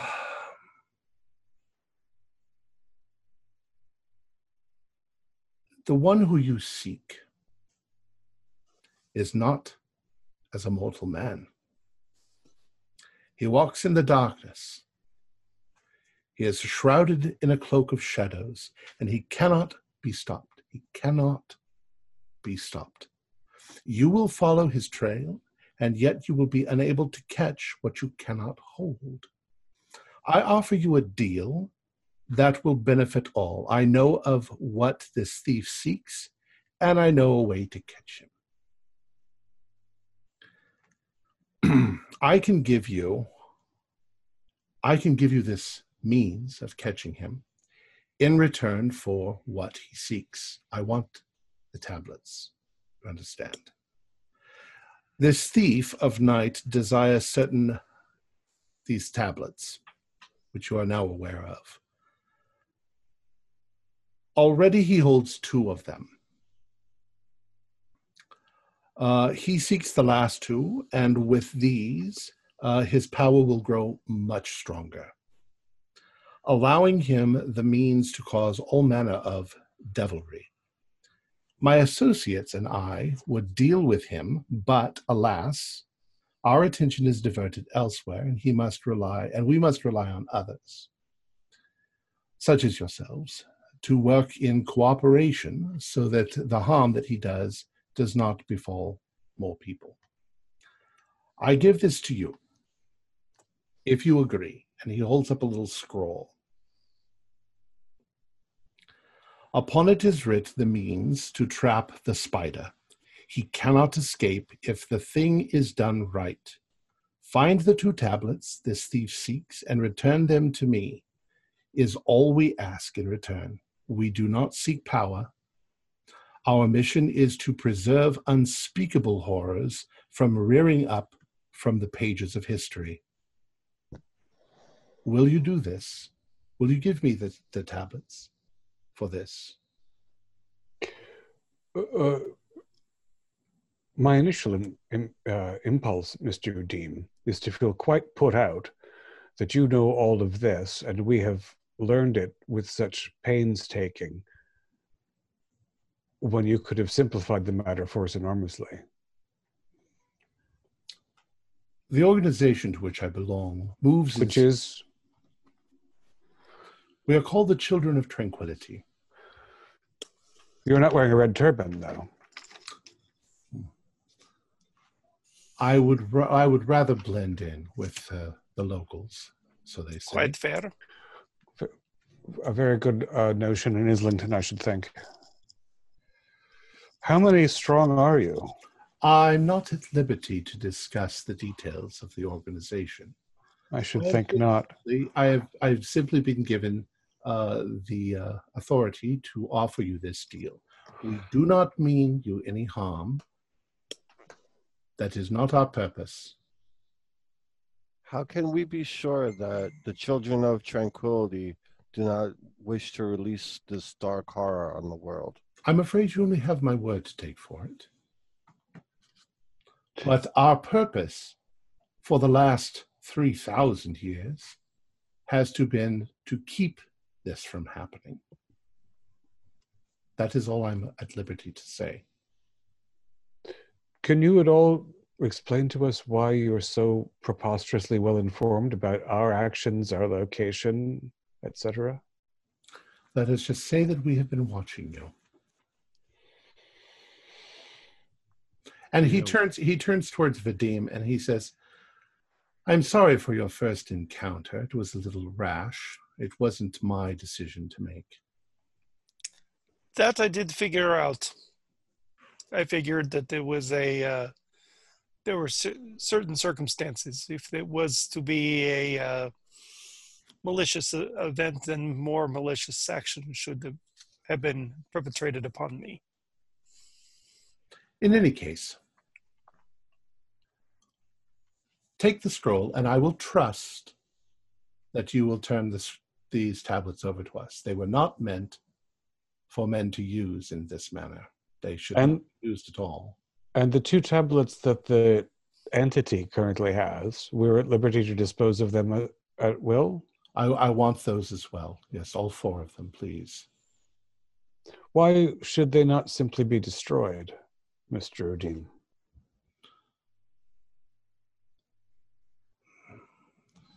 It's not my decision to make, sir.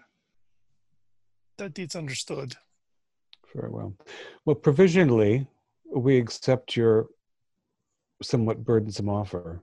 Excellent. And he hands you the scroll. Do you have, since you're so well informed, where should we look for the spider? You should look in the shadows, sir. One thing, sir.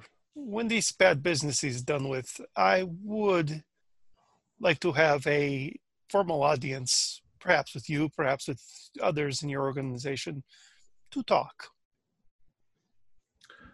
Much is going on. It's possible that might be arranged. I don't have any authority to say one way or the other.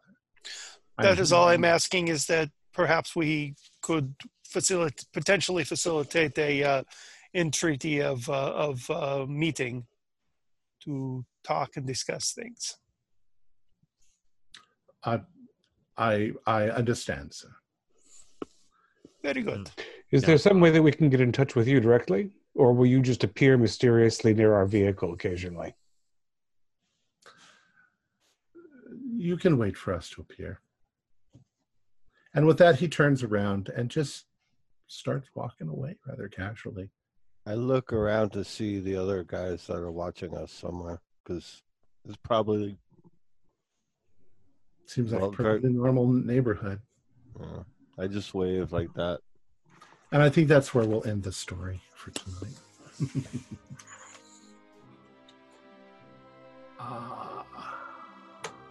And our players included Jason Melnichuk, Jason Byron. Our players included Jason Melnichuk, John Byram, Ford Fitch, Jerry Bryant, and David Gassaway, with yours truly as Keeper of the Secrets. We're currently producing up to 5 shows a week with music and sound effects added in post-production in order to create a richer listener experience. We provide audio-only versions of our shows free for you to download from Podbean or iTunes. Our costs involved with the show are provided almost entirely by our patrons. Without them, we wouldn't be able to do what we do. If you'd like to support our show, visit our Patreon account. Just $1 a month helps us a lot. You can find a link in the description below. Like, share, and subscribe to our channel, and punch that bell icon for updates on our latest shows. And leave us some comments. We enjoy reading them and answering any questions you might have. This is Tom Rayleigh, together with all the members of our gaming club, inviting you to journey with us once again into the darkness for another adventure into the universe of H.P. Lovecraft and the Call of Cthulhu role-playing game. Until next time, good luck, good gaming.